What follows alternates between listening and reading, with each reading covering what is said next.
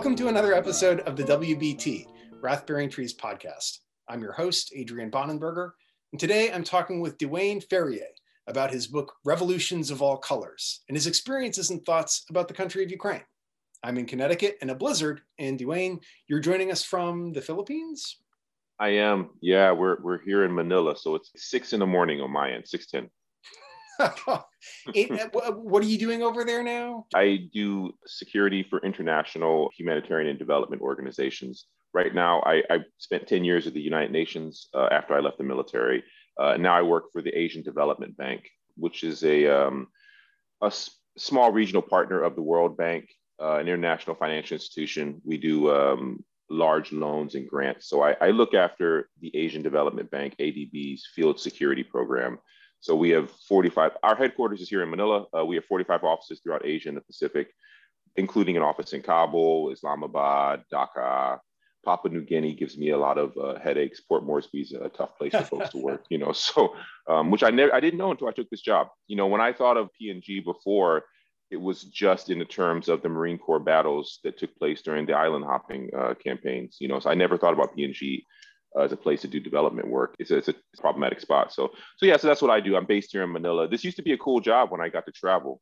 Pandemic has put a curb on a lot of that. So one of the things that really jumped out to me about Revolutions of All Colors, which I greatly enjoyed, was how well the writing seems informed by experience. And now that I'm thinking about it, which isn't to say that it's autobiographical necessarily, but there's this one of the chapters deals with the character of Simon, who's this really athletic but somewhat relationship troubled guy who didn't have a father growing up. He's in special operations.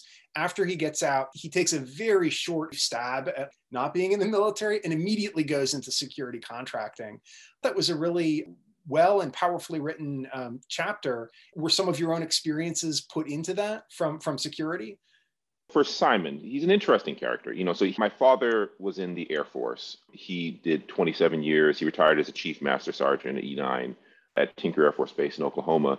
So I one thing that always bugged me is that the Air Force doesn't get much coverage, I guess you could say, in literary fiction. Everyone's always writing about Army Special Operators or, Navy SEALs.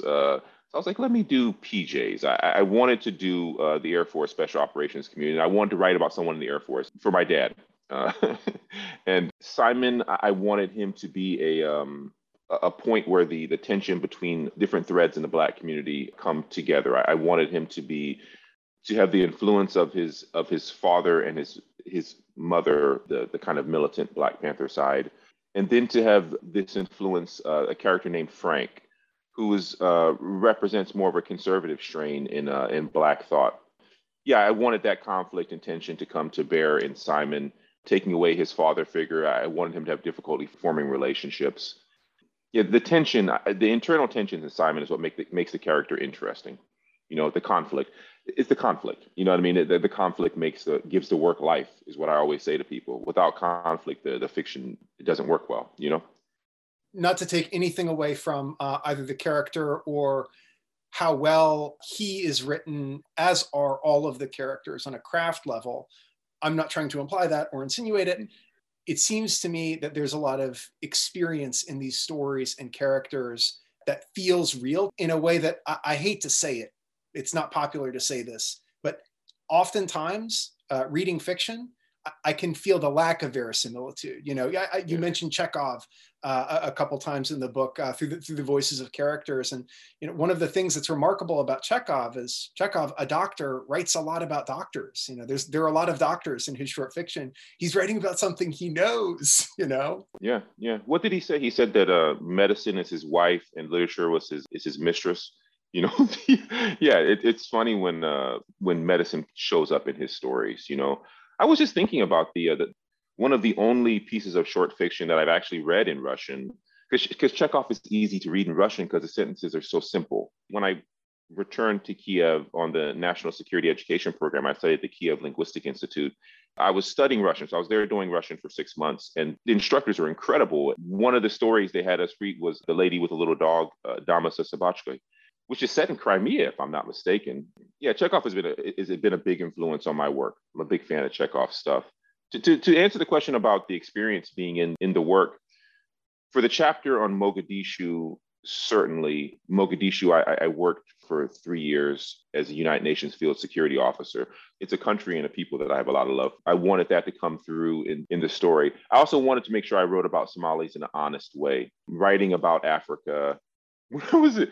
I did not do well in high school. I barely graduated. It's one of the reasons why I decided to enlist.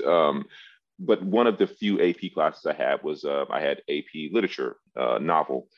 I wanted to read about Africa, and I had a great teacher, a nice white lady, and she gave me Things Fall Apart, which was kind of, it was like back then that was all you got. Like you wanted to here's Things Fall Apart, and then Heart of Darkness. You got it's like those 2 books, and like yeah, check. That's it. That's all you got, And there's so many now, from Chimamanda Ngozi Adichie. There's so many great writers from Africa that are out there. When I was coming up, you read Things Fall Apart. I wanted to make sure I represented Africa well. And I wanted to show some of the tension, some of the conflict that comes up when a Black American is working in Africa. It's a strange place to work as a Black American. You realize how tenuous your connection, at least I realize how tenuous my connection to the continent is. There's a word in Swahili for foreigner or white person. Mzungu is the word. And so when I first took the job, I was working in Nairobi before I took the job in Moog. All my staff is Kenyan, and so I'm saying that they'd never had a Black American boss, and they were great. So I asked one day Irene, one of my staff, I said to her, "Am I Mzungu? It's where do I fall? You know what I mean?" And she looks at me and she goes, "Yeah, sorta." And it's like it's a you understand that outside of it's something my dad used to always say is that, outside of the United States, all Americans are white to a certain extent. It makes you think about American privilege, what it means to be an American. But experience did go into a lot of the chapters with Simon. And then when Simon becomes a fighter, I have never been a professional mixed martial artist. When I was serving in the UN Field Security Coordination Officer in the North Caucasus, I lived in a town called Vladikavkaz, a little town in North Ossetia. And I covered Chechnya, Ingushetia, Dagestan, all of the Caucasus region for the UN operations there. And I would go to this gym in Vladikavkaz. The folks on both sides of the Caucasus mountain range, they're fighters, they're wrestlers. You know what I mean? Like it's in the culture, So I'd go to this gym and there was a mixed martial arts class they were teaching at this gym. I appear to be fit, you know what I mean? So the guys convinced me to take this class, and they were wearing me out, Adrian. I'd go there, and it was twice a week I'd get my ass whipped, and again, I'm the one Black person in this entire town, in town of Vladikavkaz. It was just me, and so everyone would want to pick me as a partner when it's time to roll. They'd be like, "Oh, Dewaine," so I'm in there getting worn out, you know what I mean? But it helped me to develop a real love for fighting, and that showed up in Simon's chapter, in Simon's second chapter, where he's doing the fighting. So yeah, experience did bleed into a lot of the novel. Like a lot of first novels, a lot of it is autobiographical. You find that with a lot of novelists, like their first novels tend to rely heavily on experience. A part of Revolutions of All Colors that goes beyond that, and I asked about the autobiographical element of Simon only because you mentioned that you've done some security contracting and are doing that. I don't mean to say you've done some of it. You know quite a bit about it. But the thing that really jumps out, and the 2 things that really jumped out to me about the book are, firstly, that it has a vision that is far grander than autobiography. It's clear that what the project that you have is not to write about yourself, but to write about a kind of experience that people connect to. And the way that that is obvious is that you're spanning generations. The story is generational. It can't just be about you. Or if it's about you, it's in such an indirect way that it makes it, it's essentially not about you. So that's the first thing where I would say it's simply not one of those patently autobiographical novels, save in the way that your own experience informs the truths of it. The other thing that really jumped out to me about the book is how empathetic it is. And it really reminded me of Tolstoy in that regard, where there are no bad characters. Like every one of the characters where you think like, oh, here's the bad guy, oh, there's this thug who's going to threaten to beat up the Michael and Gabriel, and Simon's going to stick up, for him. But then something bad happens to him, and he's seen as just another victim of the system. Almost everybody is seen both for their strengths and their weaknesses, and it's difficult to look at them as anything other than characters, warmly, empathetically. So I congratulate you on that. Yeah. It was a very pleasant read from that perspective. I felt like I was in the story. One of the joys of fiction is taking on the point of view of someone else. That's one of the reasons that fiction is a great thing to do. It's one of the reasons why it's important for people to read fiction, to understand an experience that's wider than your own. It's hard to write about a character who's different from yourself if you don't have someone like that in your life that you love, is what I always tell myself. So, I wrote from the first person, from a Ukrainian lady's point of view in the chapter, in one of the chapters in the book, and she's an arms dealer. But I have a lot of Ukrainian people whom I love in my life. I hope that informed how I wrote about that character. It's a risky proposition writing from someone whose culture is different from yours, who comes from a different community. I'm straight. One of the brothers in the book is bi. Yeah, I wanted to make sure I represented the members of the LGBTQ community well. I wanted to make sure that I represented that community in a respectful way, but not just. But I didn't want these characters with their head held high. I wanted everyone to be three-dimensional. I did not want characters that were just cardboard cutouts of anything. When I was writing one of the police officer in the final chapter, there was one of the things that I wanted to keep in mind. I know too many good cops.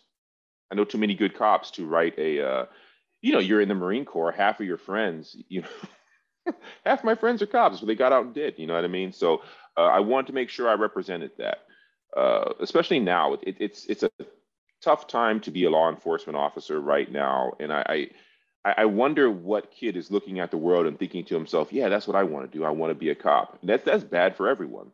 If tough, smart kids don't want to go into that field, then other people will. I wanted to make sure I represented that character well, and all of them. I reread Huckleberry Finn over the summer with my daughter.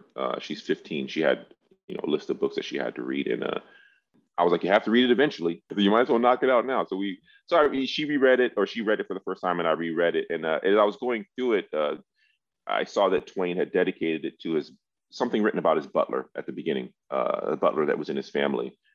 And I thought to myself, oh, there's the person. There's Jim. That's who he loved. It just never occurred to me. You understand what I mean? Like, that was the person that he really, really loved. And that allowed him to write Jim with the empathy that he wrote Jim with, because he had someone like that in his life that he loved. Just imagine if Conrad had been cool with one of the with one of the Black people that he encountered in the Congo. It's a different book. Now you got a different book. So it would make a difference. That really helped carry and root what would otherwise have been something that was much less accessible to readers, again, because of the scope of the vision. And it's rare to encounter books that have that type of vision these days. If we're talking about characters, oftentimes, yes, there are characters that are cardboard cutouts that seem written for the movie screen instead of, or a Netflix series instead of the book page almost. Yeah. But then there are also plots that way. You encounter a lot of plots where you're just like, I know where this is going already. And I'm not going to mention any names of books, but there's a book that a lot of people are talking about right now. Oh, I love this book. And I think to myself, I barely got through the first chapter without thinking, I know how this is going to end. And I was 100% right. And books like that are a dime a dozen. I had no idea where your book was going, and I was riveted from the first page to the last page. And it's an American experience, and it's not inaccessible because of race, I don't think. This is another really extraordinary thing about Revolutions of All Colors. I might be wrong about this. I assumed that the name was both a play and the kind of Ukrainian revolutions that were happening, because those tend to be called colored revolutions, but also the race of the protagonists. But then also, that's an essentially American experience, is revolution. This is how America starts and how Americans kind of relate to each other and to their experience of politics. which is really rare. So yeah, another hat tip to you. Race is a part of, if you're a person of color, it's a part of your reality. The world that you live is framed by many things, and if you're a person of color, one of those things is race. And I wanted to show that. I didn't want it to be about race. I wanted race just to be, it's one of the things that these characters, some of the characters contend with in their life. And then I wanted to show how, for someone who doesn't have to deal with the challenges that come along with that, what that means when suddenly that's introduced into your life. So with the character Tamara, she'd never had to deal with any of that before. And more than that, I wanted to show that, like, she's not white American. The overwhelming feeling I wanted to come from Tamara was, we didn't do it. If you understand what I mean, like, the character Gabriel had a lot of hangups. I like to say he was evenly balanced. He had a chip on both shoulders. I wanted to show that the tension, the conflict that comes up when someone who has never had to deal with that reality before suddenly has it thrust upon them by someone they love in their life. And I wanted to show how the realities of American race relations stretch beyond our country. In many ways, Black Americans don't feel American until you leave the United States. If you were to ask me to list the top 5 things about my identity before I joined the Marine Corps, before I left the United States, I would have said American because we lived on Air Force bases overseas when my father was serving, But that was the experience that really made me feel American more than anything else, was living abroad. I did not feel the same way about the country until I left it.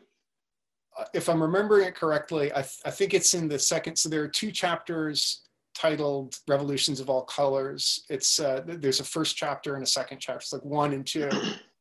And I don't remember if it's the first chapter or the second chapter where Tamara and Gabriel confront their relationship when they're sort of arguing about what it means to be oppressed.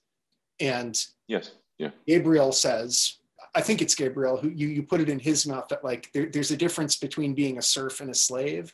And then Tamara says the thing that would be unutterable in America, but one encounters, the N-word in different cultures because they're just not aware of the freight there. It's sort of it's another curse to them.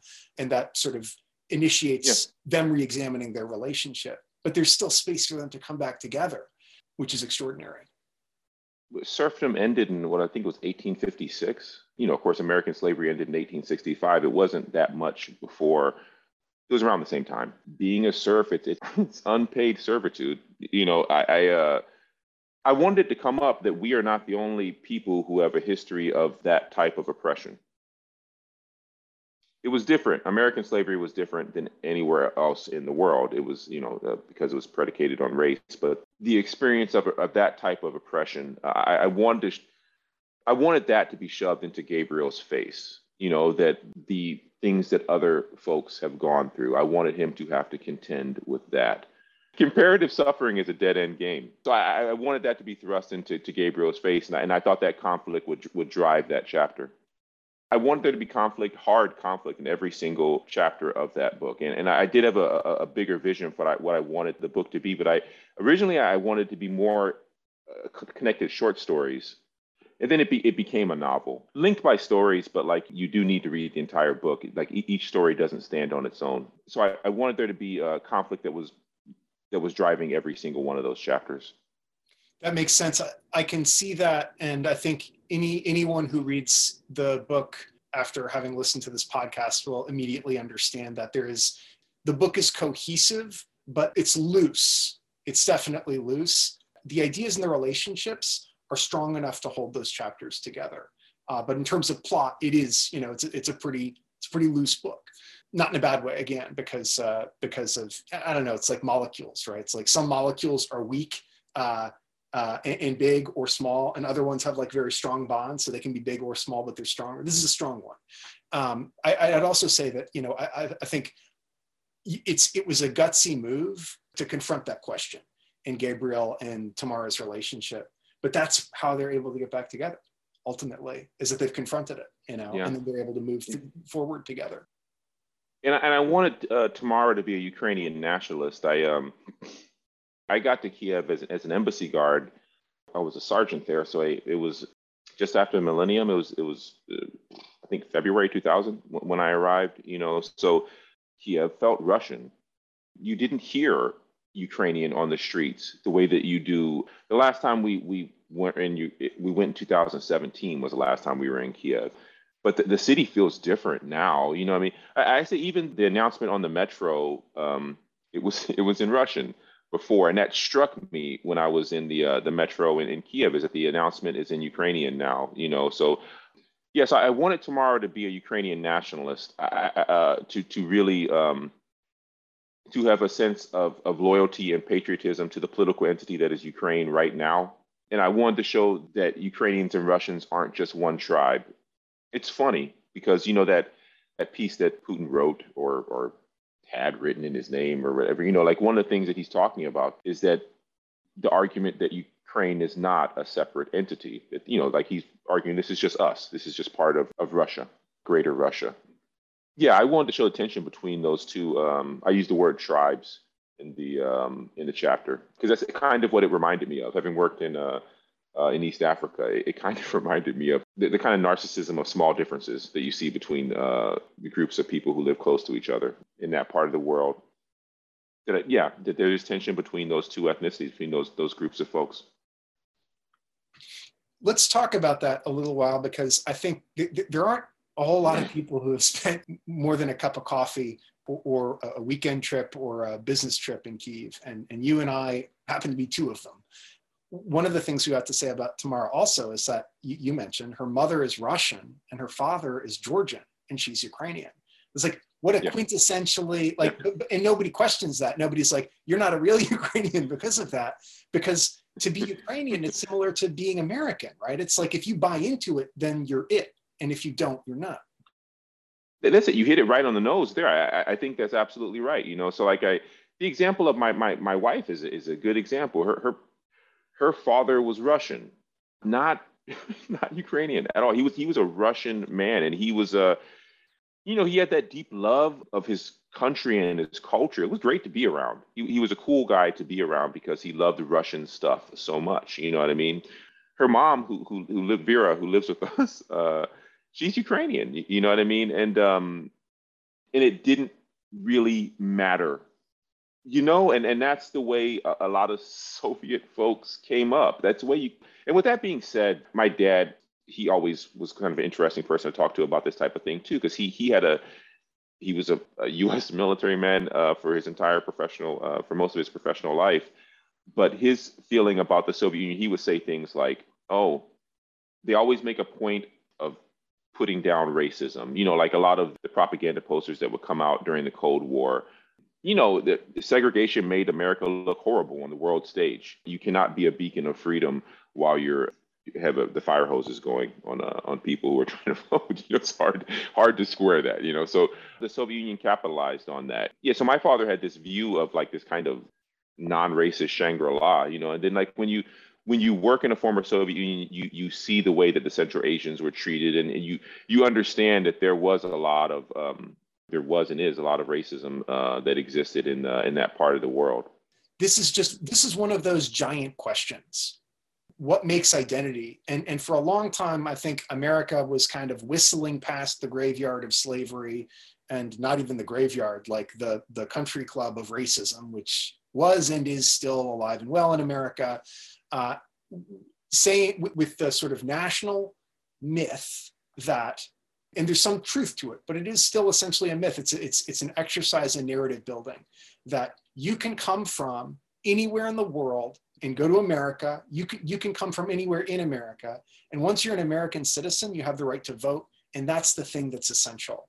And it doesn't matter, which is different from Japan, say, where if you marry a Japanese girl and you learn to speak Japanese and you Tom Cruise it up from The Last Samurai and you wear Japanese clothes, not only will you never be Japanese, but your grandkids will never be Japanese. Like, they'll hire a private eye to track back and say, where was your grandfather? Oh, he was Tom Cruise from Last Samurai? Sorry, he's a Gaijin. That means you're a Gaijin. You're not a real Japanese person. You're somehow inferior. You're Gaijin. And that's not supposed to be how it works in America. That's the myth. That's the narrative. And I think that was the competing narrative in the USSR. And that's one of the things I think they're trying to figure out now, and it's one of the reasons you see so much pro-Russian sentiment on the left. They've got this memory of the USSR, which is that poster that your father was talking, the posters your dad was talking about, that vision of a society based not on race, but on class. That was the project. But over time, it became, I mean, maybe it was that way, or they were really trying to make it that way for like 20 or 30 years. And then it just ended up defaulting back to Russian nationalism. And by the end of it, one of the reasons that so many people wanted out was they were like, I got to speak Russian to be a part of this project and be Russian. Like, I just want to speak Ukrainian, you know, like, I don't want to do this anymore. Yeah.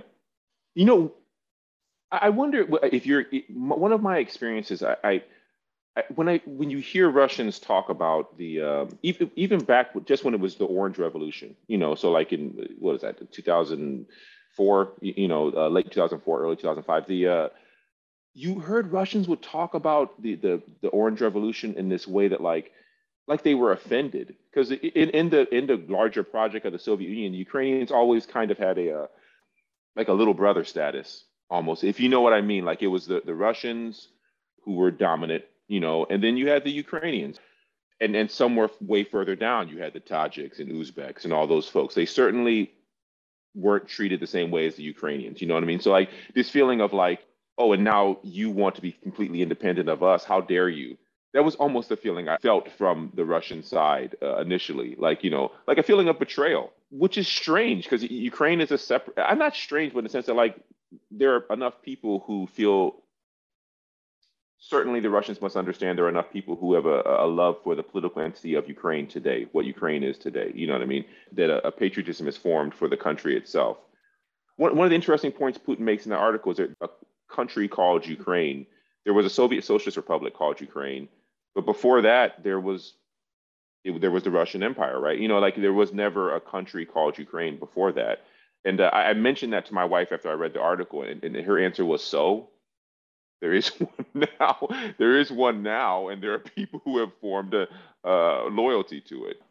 And nationalism is, if there's one thing that we learned in the 20th century, I hope, it's not that nationalism is weak sauce.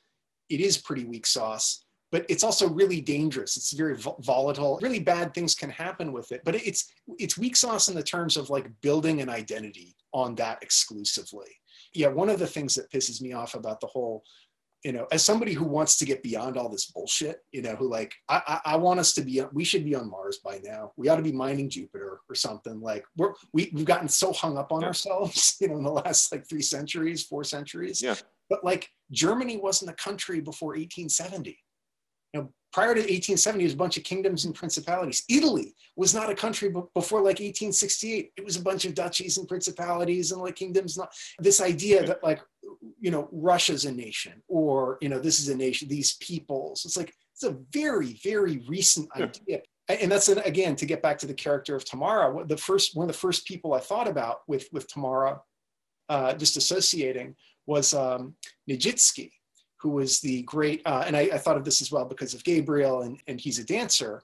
You know, Nijinsky, the great ballet, one of the great all-time ballet dancers, and the choreographer for Stravinsky's Rites of Spring, this sort of like infamously difficult choreography to master, who was in Ukraine and never considered himself Ukrainian. I think he considered himself Russian. Yes.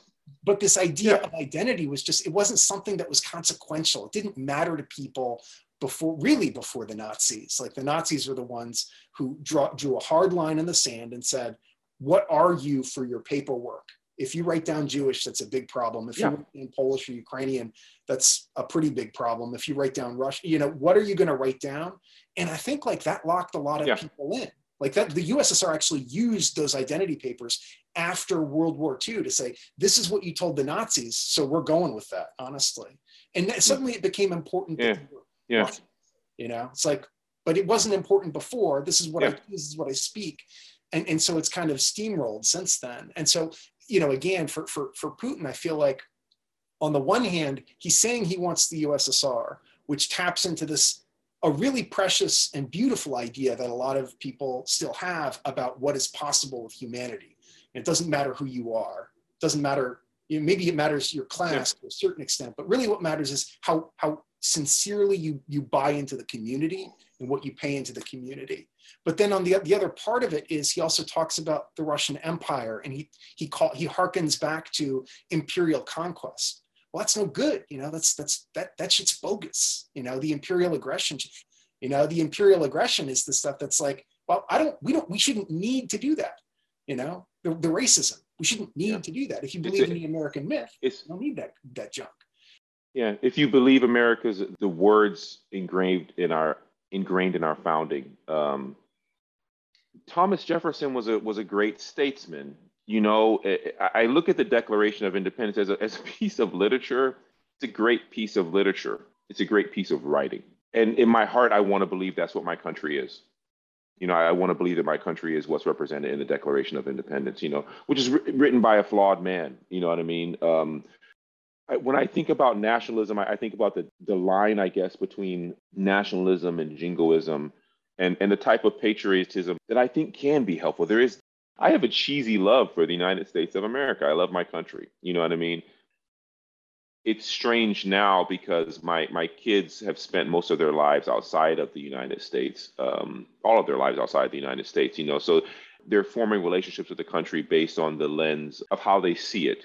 And my daughter is just, she's 15 now. So, for her, it's been Black Lives Matters protests. And, for her, it's been, what do you love about this place so much, Dad? You know what I mean? And it's, we've had some great conversations, some interesting conversations about what it means to be an American, what it should mean to be an American.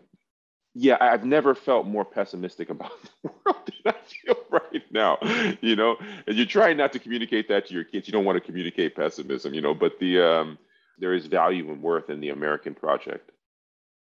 Just hearing you talk about it, it occurs to me that this foundational document, Declaration of Independence, and to a certain extent the Constitution, if it can appeal to somewhat nerdy or intellectual or artistic types, like maybe that's the thing that holds it together, that sense of striving for something that, in spite of all of the flaws and the manifest failures and the bad decisions that have been made, there's still a thing that's so precious that it can actually attract people. People don't, immigrate to America saying, hey, you're the guys who invaded Iraq, right? I want in on that. My tribe people are beating up on me either in my family or in my town or in my country. I'm Hazara, or I'm Burakumin in Japan, or I'm Georgian in Russia, or whatever it is. And in America, I know they don't really, I can make a new life for myself there. I can move to Alaska and get some property on the cheap. And then it's just going to be me and my family, and nobody's really going to mess with me. The idea that you come to the United States and then you become American in a way that, like, you don't, like you just mentioned it, like you don't join another country that way. I find that, like, in the work that I do, I spent those 10 years at the UN. I've been with the Asian Development Bank for 5 years now. We've lived overseas all that time. And you find often, you have to defend your country. It's a weird thing. You'll be at a dinner party or something like that, and suddenly, you're all 50 states with mustard on your chin, and you got to figure out something to say, because people are asking about something that, that has happened in world affairs that concerns your country, and it's a very different thing to hear someone who's not a member of the project critiquing the project. Here's what we could say about the Constitution, I think, or the project of America as created by a group of extremely flawed people of power and privilege, not relative to the rest of the world, but certainly relative to where they were. And that is that it is an idealistic project. This is something that I believe, and I'll stand by, which is that they have a vision for the future that is not based in reality. They're from the age of reason. They're pro-Enlightenment. They've been educated in the Enlightenment, and they actually believe, which is, almost unique in human history, that you get all these people together who are like, we're gonna design a better society that's gonna continue to improve itself.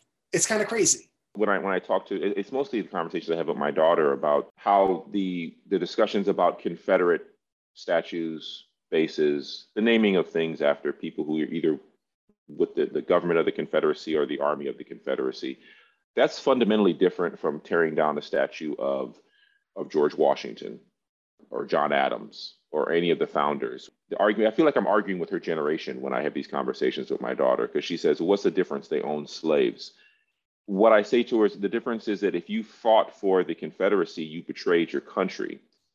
The cause you fought for was white supremacy. That's different. We shouldn't name bases after those people. How much do we have to honor people who betrayed their country? That's one of the things when I look at the way protests have gone in the last few years, I wish a firm line had been drawn between people who were in the government or the army of the Confederacy and people who were just problematic because they were men of their times. And I think there's a hard line between those two groups of people. Thomas Jefferson owned slaves, famously, had a relationship with one of his slaves. As we said, deeply flawed men. Should we be tearing down statues of Thomas Jefferson? No. I think we of course we have to continue honoring the founders of the country who were flawed, but did not fight to maintain the institution of slavery. If we could draw a firm line between that, it's almost when I look at the way that in critical race theory, it has been used it's like a catch-all for anything that makes people uncomfortable about history. We can't move forward until we have dealt with what has happened, just in an honest way. That's what I always say, just in an honest way. This is who we are. We would not be who we are if it had not been for slavery. It was the economic engine that made the United States a powerhouse in many ways. You know what I mean? It wouldn't have happened without slavery. And how do you not talk about that? What the institution was, and what it meant. You know what I mean? How come we can talk about the Holocaust in a way that we can discuss it? We can talk about the Holocaust, and I think the reason is because the Holocaust happened there. Slavery was us.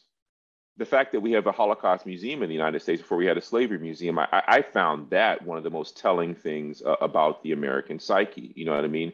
We can talk about oppression if it's that oppression.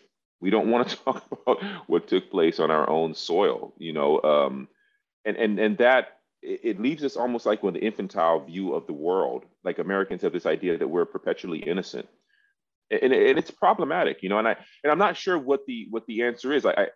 When South Africa had its Truth and Reconciliation Commission, which you talk to South Africans and you hear both sides. People say that it was a farce, and some people say that it was a useful and healing thing to be able to talk about everything that took place. And if you read some things about the way the Truth and Reconciliation Commission commenced, it wasn't just the Afrikaners who were coming clean with things that they did. If you're in the ANC, you're in the African National Congress, and you set off a device, and there are nothing but civilians at that place where you set off a device, then that's not a just act of resistance. That is, we could call that terrorism. Some of the things the ANC did was terrorism, and those things came out during the Truth and Reconciliation Commission because people were able to talk about those things honestly and freely. And you wonder if something similar needs to happen in the United States. We can't talk about the Civil War. Americans can't talk about the Civil War. The only people who want to talk about the Civil War are people who have a revisionist view of it. Southerners who have a revisionist view of the Civil War are the people who really want to talk about it. Other than that, folks don't like to talk about that war, and it's problematic. A couple of things I wanted to tackle from that. The first one being, one of the really great insights of, I think, the early 21st century has been historians tackling World War II, being able to draw on both the American and European, like Western European vision of it, and then also the Central, Eastern European and Russian side of it, which had been closed off to us, after 1945, locked away in the Kremlin and various places behind the Iron Curtain. And when you see the history as it is written down, those places were opened to researchers, starting in the early 1990s. You understand that the thing that aliens will, like if aliens came to Earth and were able to look at the phenomenon of World War II, the phenomenon of what Nazi Germany did, what they did was they carried out colonization on European people.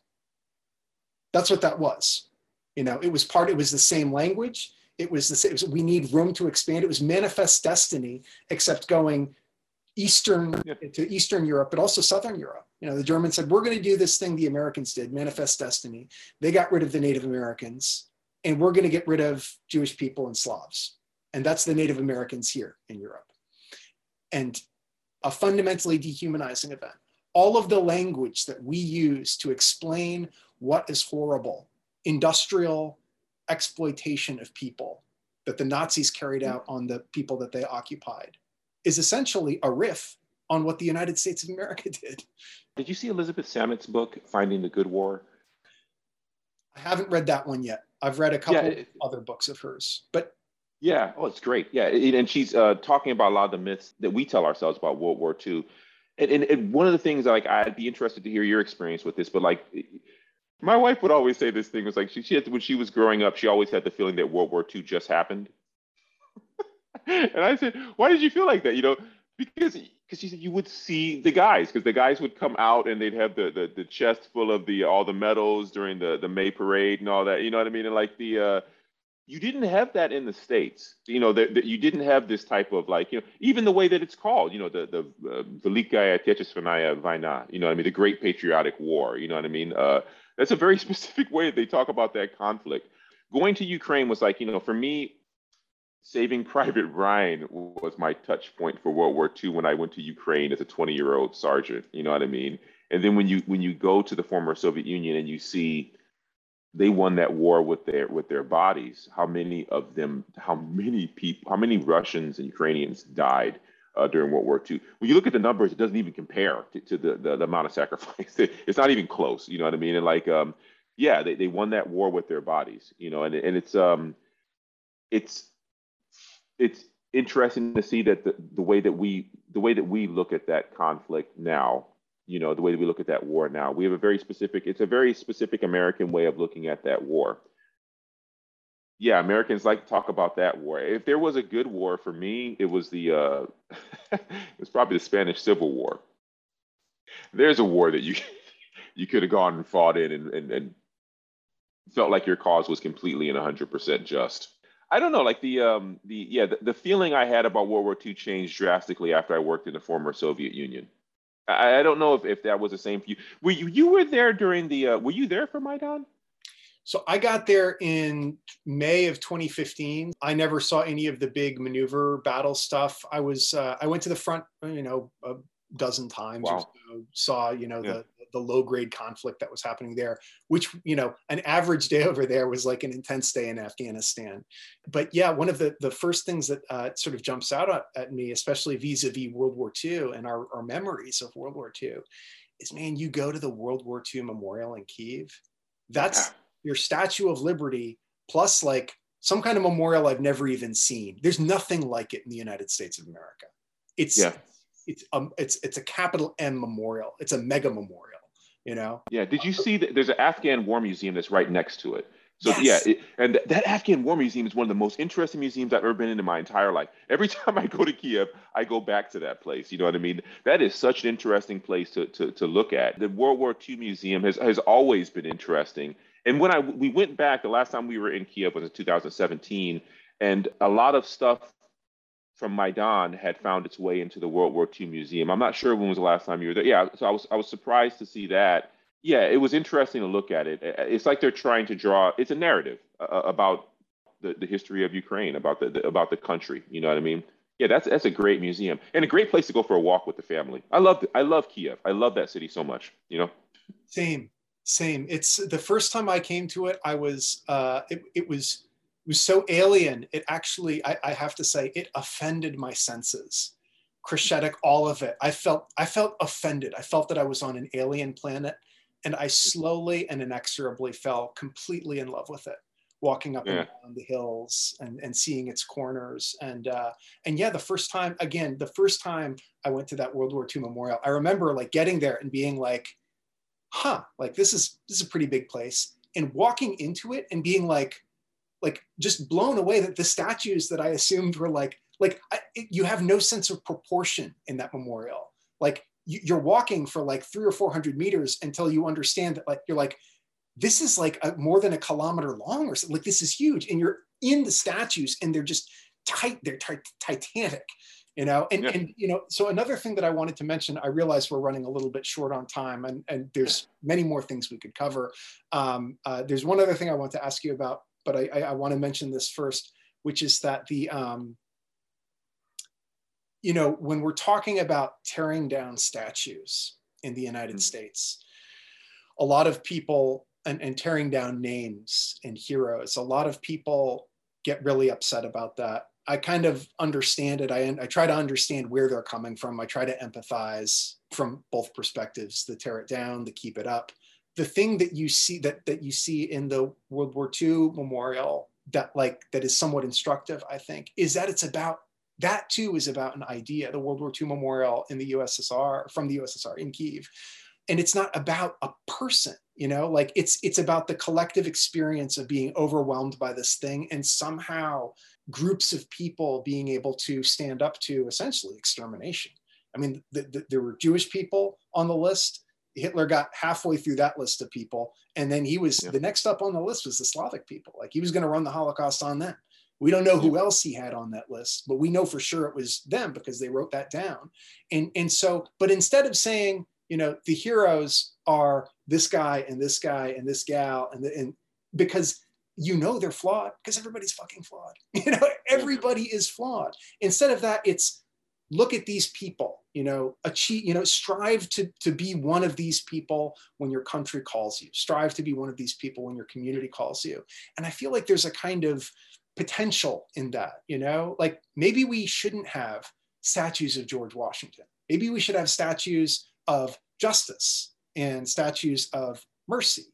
And maybe we should have, instead of, Washington Avenue, Liberty Avenue, like maybe we should just get rid of the names and invest ourselves in important concepts. Yeah, no, I hear what you're saying. I fear that when I'm talking to folks who are younger than me, and it is one of the things that's really made me feel my age, has been talking to young folks on this issue, talking to people of color on this issue. And I'm just I hear myself and I'm just wow, I'm so much older. I expect so much less. That's what my daughter says. You don't expect much. Say, why should we have statues of slave owners? She's saying this to me in this way. It's if that is the one thing you're using to define this person's existence, then yeah, that is a statue of a slaveholder. If that's the one thing that defines this person's existence. I don't think that is the case, and yeah, these are tough questions. One of the I guess, to go back to the novel, one of the things I wanted to show in the novel that I'm not sure if it came out as much as I wanted it to, was that there was a strain of conservative Black thought that simply wanted to join up. You have I think there are two strains in the civil rights movement. There were folks like Martin Luther King Jr. was a revolutionary. He wanted to fundamentally change the United States. If you want to read anything about his views on international affairs after Vietnam, he wrote an essay called After Vietnam, and you see that he wanted the United States to be better in the world, us to be what we say that we are, to achieve what we think that we are, Thurgood Marshall, Booker T. Washington, these are folks who there is a hard-working strain there. We want to prove ourselves as worthy. It's problematic to a certain extent to even feel that way, but who just wanted to participate. Thurgood Marshall was a big proponent of the war in Vietnam. He said that when America makes the call, Black men have always answered it. Was proud of that fact. You know what I mean? How do you feel about the Buffalo Soldiers is a weird thing too. My father was very proud of the Buffalo Soldiers, of those cavalry divisions, of those cavalrymen who helped wage a vicious counterinsurgency against the indigenous populations of the United States of America. That's what the Buffalo Soldiers did. And when Black Americans talk about that, that is more in the strain of folks who just want to join up with the strain of thought of folks who just want to join up with the colonial aspect of being an American. We just want to participate fully, as opposed to making the country better, just participating in taking advantage of the full privilege of American citizenship. Yeah, without fundamentally changing the country. I think that they're all tough questions. I would hate to see the rightful anger that I feel about Confederate named bases, Confederate statues, extending to the founding fathers. I would hate to see that happen. I think it confuses the issue and it makes it harder for people to take a firm stand against the Confederate stuff because we're tearing down statues of Christopher Columbus. I don't know. I don't know how far how wide that should be because Andrew Jackson is still on a 20. Yeah, those are tough questions. From my perspective, the thing I worry about, and the reason that I almost say like this is the who is actually an exemplar of virtue, which people from our history, is a losing fight, because the more we progress, if we become so enlightened that we've created artificial intelligence is our equal, then anybody who made a joke about robots, is now going to be essentially, it's like, oh, so you don't believe AI is, and if we become so enlightened that we care as much about animals, Yes. as we do about people, thinking animals. I always say that's going to be the big one. That's the one. I think that the future generations are going to look back on how we treated animals, and that is going to be the thing that we will be judged. I think that future generations will judge us harshly based on that. You know what I mean? Yeah, there's a real strain of hypocrisy with the way that we treat animals. I agree with that completely. And I think mass incarceration is something else that we'll look back on that and just be kind of amazed that we put that many people in prison. Like when you really look at the numbers, it's just like, that is astounding, the number. And then the speed with which our prison industrial complex has grown in the United States. We have 5% of the world's population, 25% of the world's prisoners. You know what I mean? In the land of the free. It should embarrass all of us. The way that the war on drugs led to mass incarceration. I think that is something that future generations will judge us harshly on, and Black leaders too. Not just for that issue, that was Black leaders too, like those 3 strikes and you're out laws. All those mandatory sentencing type things it stopped judges from judging. They don't judge anymore. Now the prosecutor makes a decision. If they charge you with a thing, then you have to get that amount of years. Everyone is basically serving life. Prisons have changed. You know what I mean? I don't. I watched The Shawshank Redemption with my kids the other day. It's funny watching a movie like that because you're like, that's not the way prisons are now. I don't know if prisons were ever like that. So I think that future generations will judge us harshly on many things, and I you can't whitewash history. You can't clean it up. History is uncomfortable, but with those Confederate bases, I think of the Black Americans who shipped out of Benning or Bragg. It incenses me that there are Black Americans who went and died for their country, and they shipped out of a place that was named after a Confederate general that fought for them to be in slavery. That's insanity. Or Hood. Or Hood, or any of this. It's just like, and Hood wasn't even a good general. You can make an argument about Lee, okay? Because you read The Killer Angels. I remember that the first, like at the beginning, he says he's talking about the characters, all these military figures, and Robert E. Lee is described as the most loved man in either army, and I think that's probably true. That is probably true. You know what I mean? And like you could make, obviously Robert E. Lee was a brilliant strategist. That you can't not say that, but that doesn't trump the fact that he swore an oath. He resigned his commission and swore an oath to the Confederacy. I have a hard time understanding why it's even an issue. Like, as an officer, you swear to defend the Constitution against all enemies, foreign and domestic. The Confederacy was a domestic enemy. That's what it was. You know what I mean? Like, why? That's what I have a hard time wrapping my head around. Why is that even an issue? You know what I mean? I think that's a pretty good place to stop. I've got like at least one other question for you, probably 5, but I don't want people to be listening for far too long, although we could easily talk on. Sure. So the book, again, is Revolutions of All Colors. I know you're working on some other stuff. Can't wait to see that too. Thank you so much for joining the WBT. It's been a pleasure talking with you. Thank you so much, Adrian. I really appreciate it.